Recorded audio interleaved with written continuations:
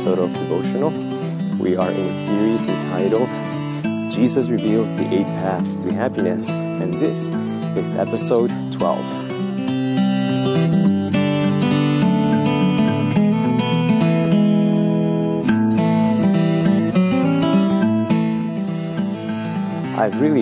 I'm enjoying this opportunity to put together these episodes as I walk around my little girl and look at nature, especially as it's turning into this glorious hues of crimson, red, bright yellow, oranges.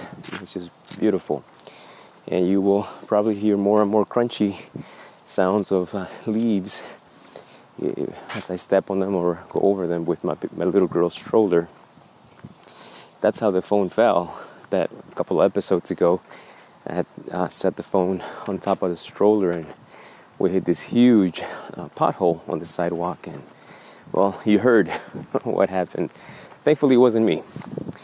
Anyways, it's a beautiful afternoon today, and I wanted to record as we approach now the end of the Beatitudes or the Happitudes, the lessons, the path to happiness Jesus left for you and I.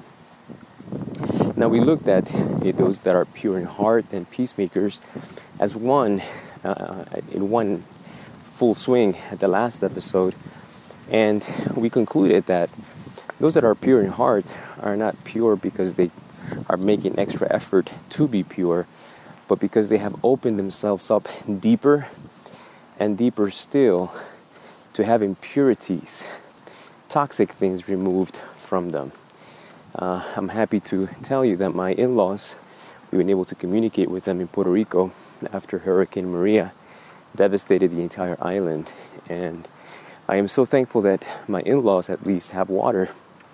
Most of the friends from church and friends from the community, and of course the rest of the family, have been over their house to get clean water, water to bathe and water to cook and drink. Having purity in what we take in is so important. And when it comes to the idea of purity of the soul, what we take in is the grace, the power of God, His forgiveness. His forgiveness doesn't just clear a record somewhere in an abstract record in heaven. It actually clears our consciences. It allows us to move on from the things that we regret, from the things that haunt us, from the things that, for many of us, for me included, many nights caused me to lose sleep over wondering, does God hate me? Is He punishing me? And thus it really beautifully segues into the second to last beatitude, the peacemakers. Now that we have seen that God is not punishing or angry at any single human being, the tragedies we experience and the pain that we do experience, sometimes most of the time is it would appear to be unprovoked and unjust when good people suffer. We will talk about those things in a later series in the devotional, this devotional platform. But for now, I want us to conclude by segueing from the peacemakers, those individuals that recognize that there was a time when we were angry at God. Maybe some of us that are listening still are. There are areas of our lives that we have not been able to reconcile as to how can a God of love have allowed me or a loved one to suffer in such a way. It seems incompatible.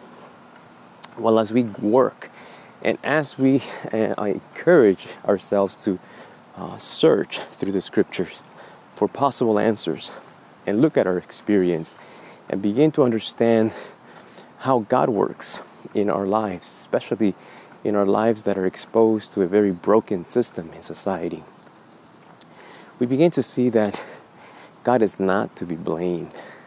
In fact, one of the most miraculous things we can experience is that once we surrender, once we allow His grace, His forgiveness to enter into our experience, some of the darkest chapters, some of the most painful chapters, some of those chapters we much rather not go into, all of a sudden change their meaning. All of a sudden, what used to have no sense or rhyme or reason, we begin to extract lessons, precious lessons about the power of God to heal.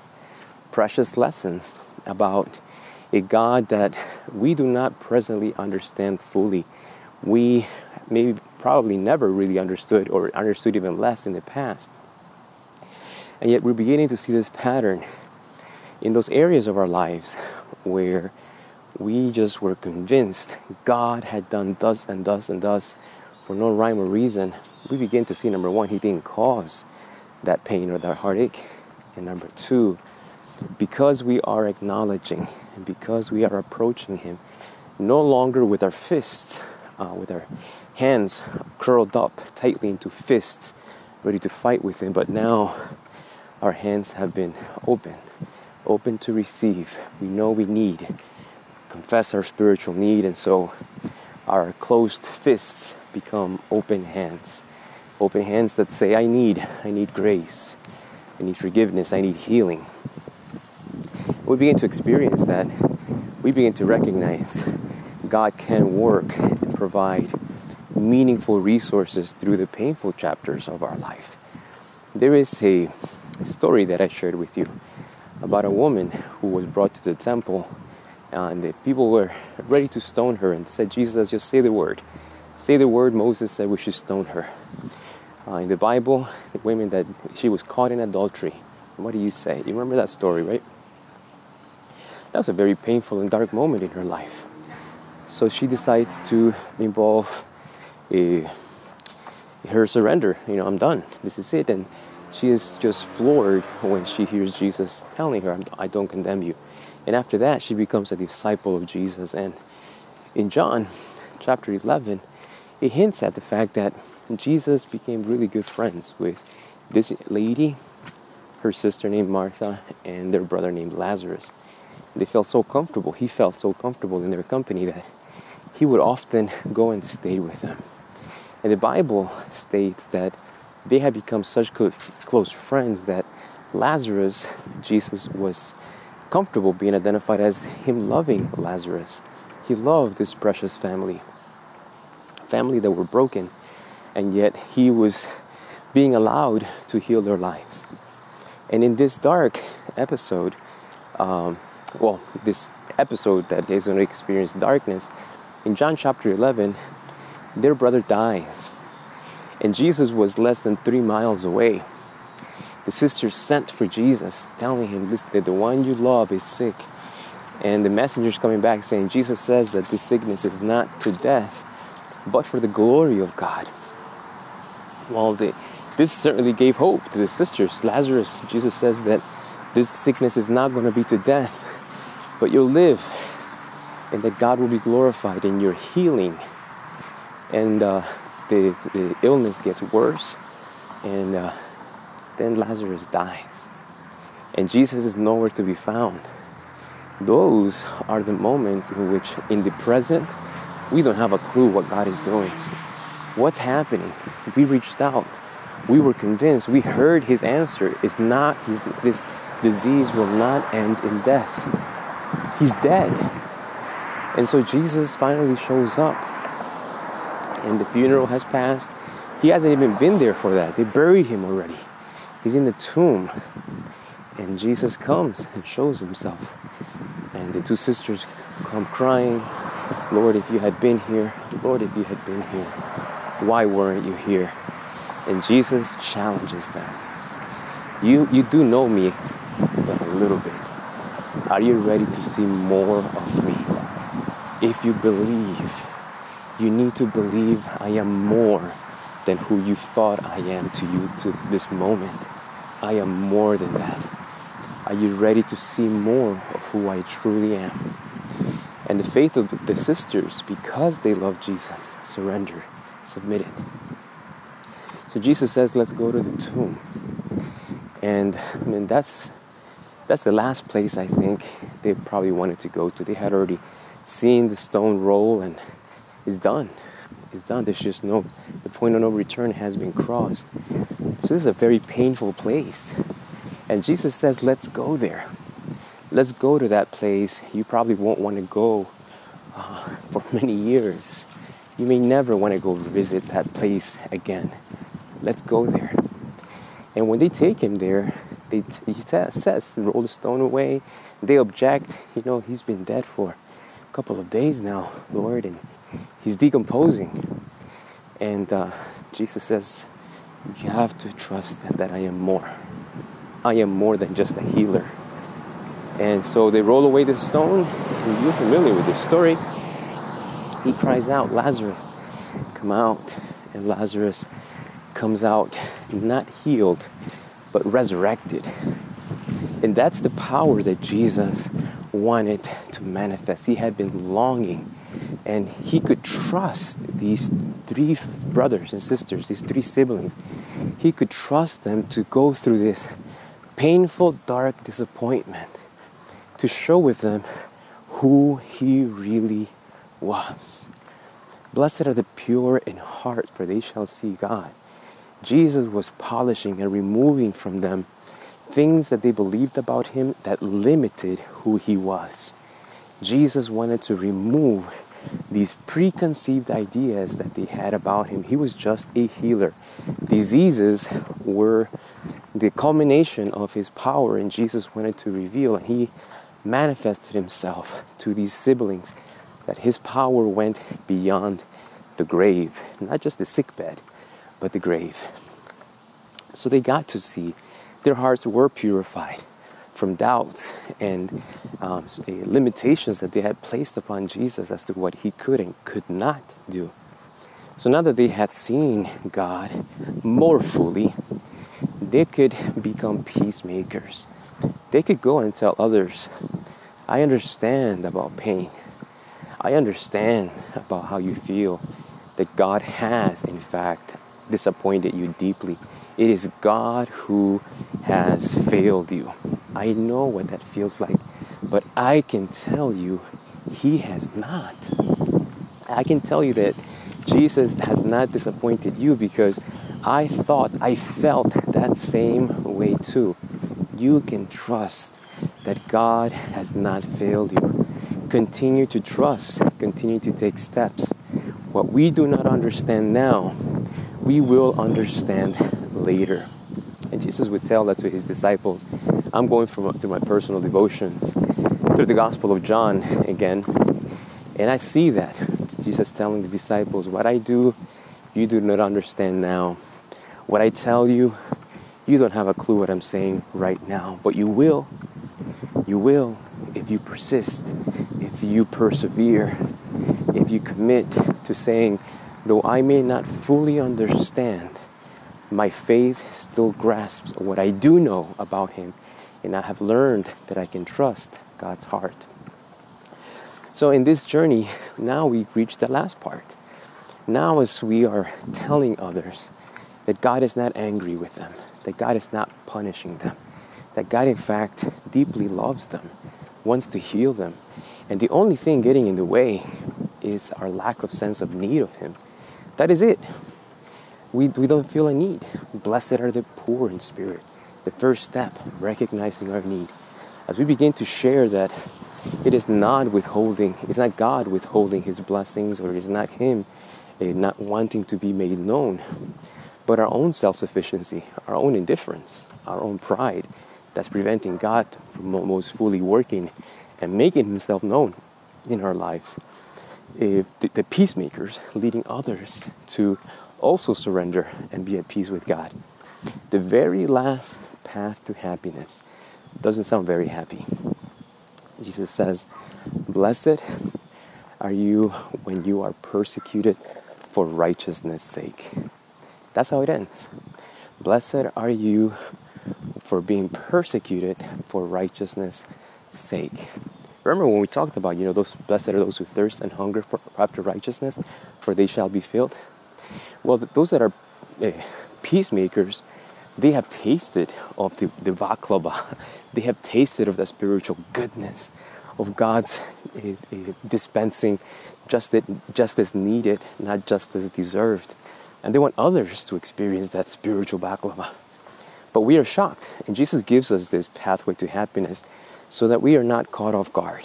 Because many Christians, many believers, many spiritual individuals, as they begin to experience this journey in their own lives, they are many times caught off guard by the culmination of it. You would think that after being peacemakers, you would be loved. Who would want to persecute individuals that want peace, right? Well, in this world, individuals that say something different about God than what society says become suspect. I may have shared with you already about how the insurance companies describe God. The cell phone that you may be listening to this podcast or video or however you're listening to this, your computer, if you were to read the disclaimer of warranty, listing how your device is warranted to you for a year, blah, blah, blah, and any malfunctions, yada, yada. But then it goes into a long list of reasons why they will not cover your phone. And some of the things that they highlight is earthquakes, floods, hurricanes, lightning, and all of those are described as acts of God. Remember that? How society calls acts of God all of those catastrophes that are happening in the news recently with Harvey, Irma, Maria. There's another one brewing that is causing people in the coast, in the Gulf, to be nervous after they've seen the wreckage and the catastrophes. And if you ask Verizon, AT&T, all of these phone companies, Apple and Google, who is the cause? Who is the reason behind these earthquakes and that destroyed lives in Mexico, 2 back-to-back almost? Who is the one responsible for Maria? Oh, Google would say, those are acts of God. We are an atheistic company. We profess no belief, but our lawyers will use God as a cop-out, as an scapegoat, so that we don't have to pay for your phone should it get damaged during a flood. Nope, sorry, God did that to your phone. It's not our problem. So here come a group of people saying, no, wrong. God is not like that at all. In fact, we are here reaping the consequences of our own choices. And like I said, I'm eager to start this new series in which we will be looking closer at who God is. And they're beginning to contradict the common understanding of society. So in the midst of all of this assertions, society is convinced, it is better to believe in no God than to believe in the God that many people of faith claim to be. If he was all-powerful, why doesn't he stop these catastrophes? If the God, in this case, Christians believe in, if the Christian God is supposed to be all-powerful, almighty, if in the Gospels he calmed storms, why didn't he calm Maria? Why is Dominica and all those other Caribbean islands, including Puerto Rico, so destroyed? Lives were lost. People are suffering. How can he be a God of love when he did not stop these catastrophes? Those are legitimate questions, and we will address them. But many people have already made up their minds. They don't want to hear a different narrative, a different story, a different definition of God. They're angry at him, and they're willingly choosing to stay that way. And because of that choice, anyone coming into their path telling them, no, God's not like that, God's different, will experience persecution. We're going to take a short break, and when we come back, we're going to complete this series of the 8 paths to happiness as presented by Jesus.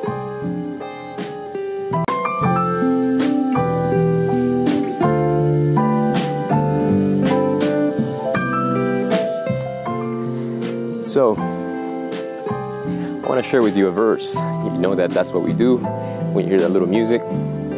John chapter 17, verse 3.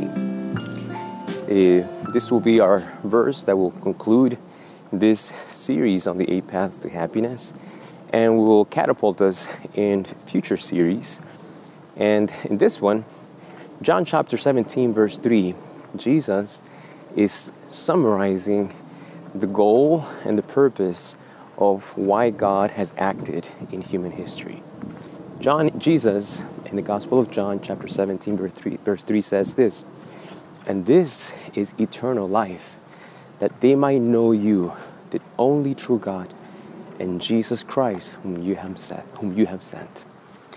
John chapter 17, verse 3 doesn't equate or link eternal life to a set of behaviors or even to a specific a set of beliefs. It hangs everything in knowing, and not knowing orthodox statements or creeds. That's not the focus of what Jesus summarizes this experience called salvation, eternal life.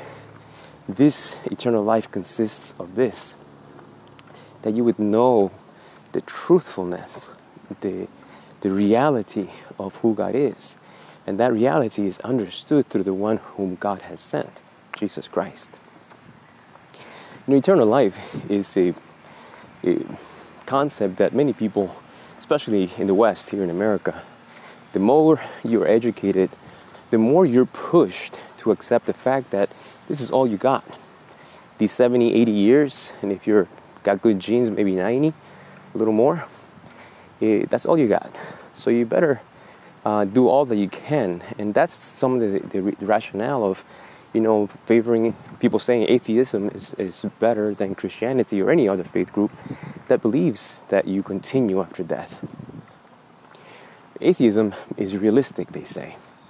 So you can do love, you have to show love now and show compassion now and not later. There's a video by a Dr. DeGrasse Tyson, and he's been interviewed by Larry King, and they are discussing about the afterlife. And Larry King, he's now very aged. He knows that he's not going to be around for long. And Dr. Tyson asked him, so this question about eternal life.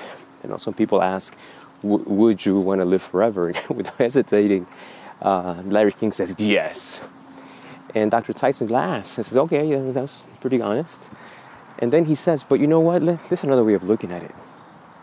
And then he goes into this about 5 to 7 minute rant on why he is a better person because he knows that there is no eternal life. And he says that if there was eternal life, he wouldn't know what to do with himself. He would not lack motivation to get out of bed. But because he knows he's going to die, death becomes the most positive power for good in his life. The knowledge that he will die, not the knowledge that he would have eternal life. Now, I would imagine that Dr. Tyson, and I can't speak fully for him, of course, but in my, a little bit of thinking that I've done after I heard him say such a thing, is that maybe Dr. Tyson is not rejecting eternal life by itself. Eternal life comes in a package. Eternal life, by default, comes with a belief in a deity. Any deity, right? Any religion. Your afterlife is dependent on your belief or your adherence and your loyalty to a divine being, including Christianity. What maybe Dr. Tyson is rejecting is not eternal life, but the pictures that he has been giving of God. Maybe the God that has been presented to Dr. Tyson is of such a nature, such a character, that he doesn't want that God. And because he doesn't want that God, he doesn't really care about the eternal life gift.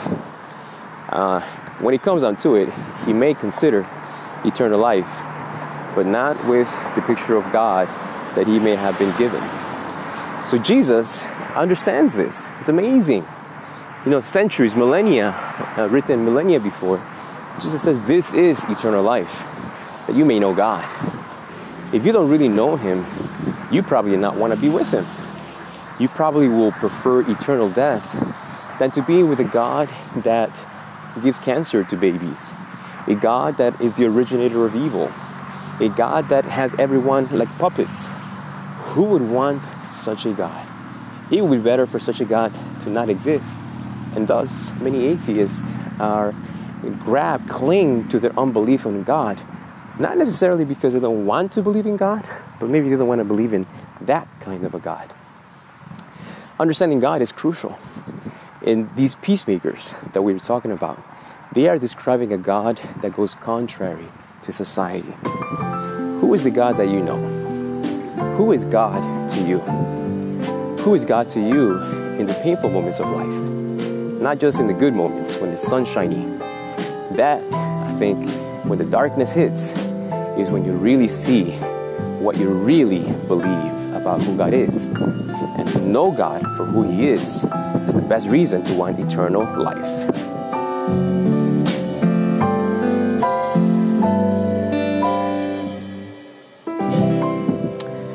So, what blessing, what promise is given to those that experience persecution? This is the most powerful punchline, unexpected punchline of this whole path to happiness.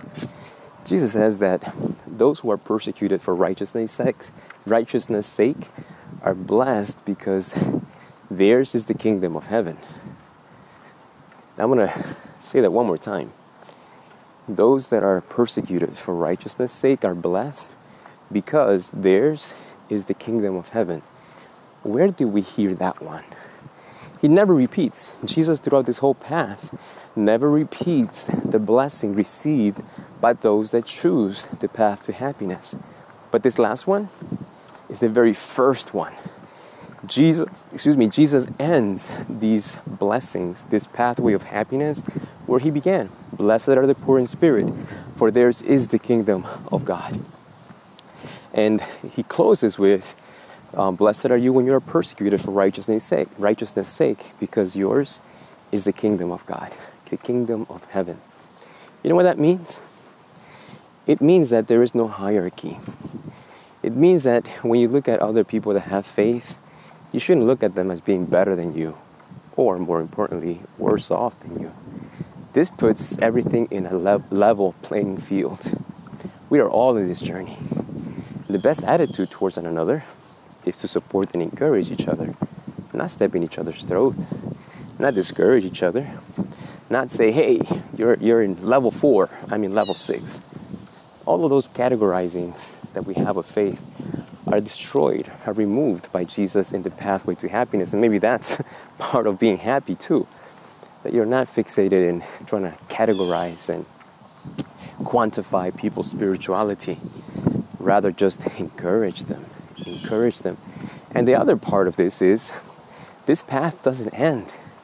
It's not like going to college and you get a bachelor's, and if that's all you wanted, then you're done. You got a degree. Or if you went at a master's, then you're done. You got your piece of paper. Or if you want a PhD, then you're there for a long, long time. You come out with a lot of debt, you got your piece of paper, but you're done. Not so when it comes to the path of happiness, which is, I think, one of the biggest or most beautiful perspectives that Jesus can give us to the happiness He gives us. The happiness He gives us is not like a culminating cap where, well, you've reached the highest pinnacle of happiness, there's nothing more. Now, you may be already catching where I'm going with this. This experience of happiness continues to grow, does not reach a cap, does not reach a ceiling. You know, there are jobs that you got a salary cap. There are certain jobs, even for at the CEO level, that they know that they will not be able to make that much money. They can only make this much money. And with that, once you achieve that, I mean, I was watching a training videos. I'm trying to equip myself better to expand my resources that I'm making available. And I'm exploring video. So I'm watching these professional YouTubers and learning what they've done that has helped them, create material that is meaningful, that is engaging. And one of them said, it takes a lot of hard work when you want to get 1 million views in YouTube. You know what? That's a double-edged sword, because you get it and then the high is gone. Once you get 1 million views in YouTube, what's left? You've reached the highest pinnacle point. And everything that we have on this planet has that. Happiness, as far as this world is concerned, has a cap. But the pathway of happiness of Jesus never ends. It's a cycle. It's a cycle that expands and deepens. And it's because this source of happiness is not based on things that we have or don't have, or do or don't do. is primarily focused on who God is. And God is eternal. Can you grasp eternity? God has pre-existed His creation. How long you've been around? See, getting to know God, as we read, is eternal life. And in that getting to know Him, you never graduate. You only get to the point where you discover that there's more and more and more. And in that process of discovering that there's more and more and more, your happiness experiences a growth that nothing, no relationship, no temporal achievement on this earth could ever match.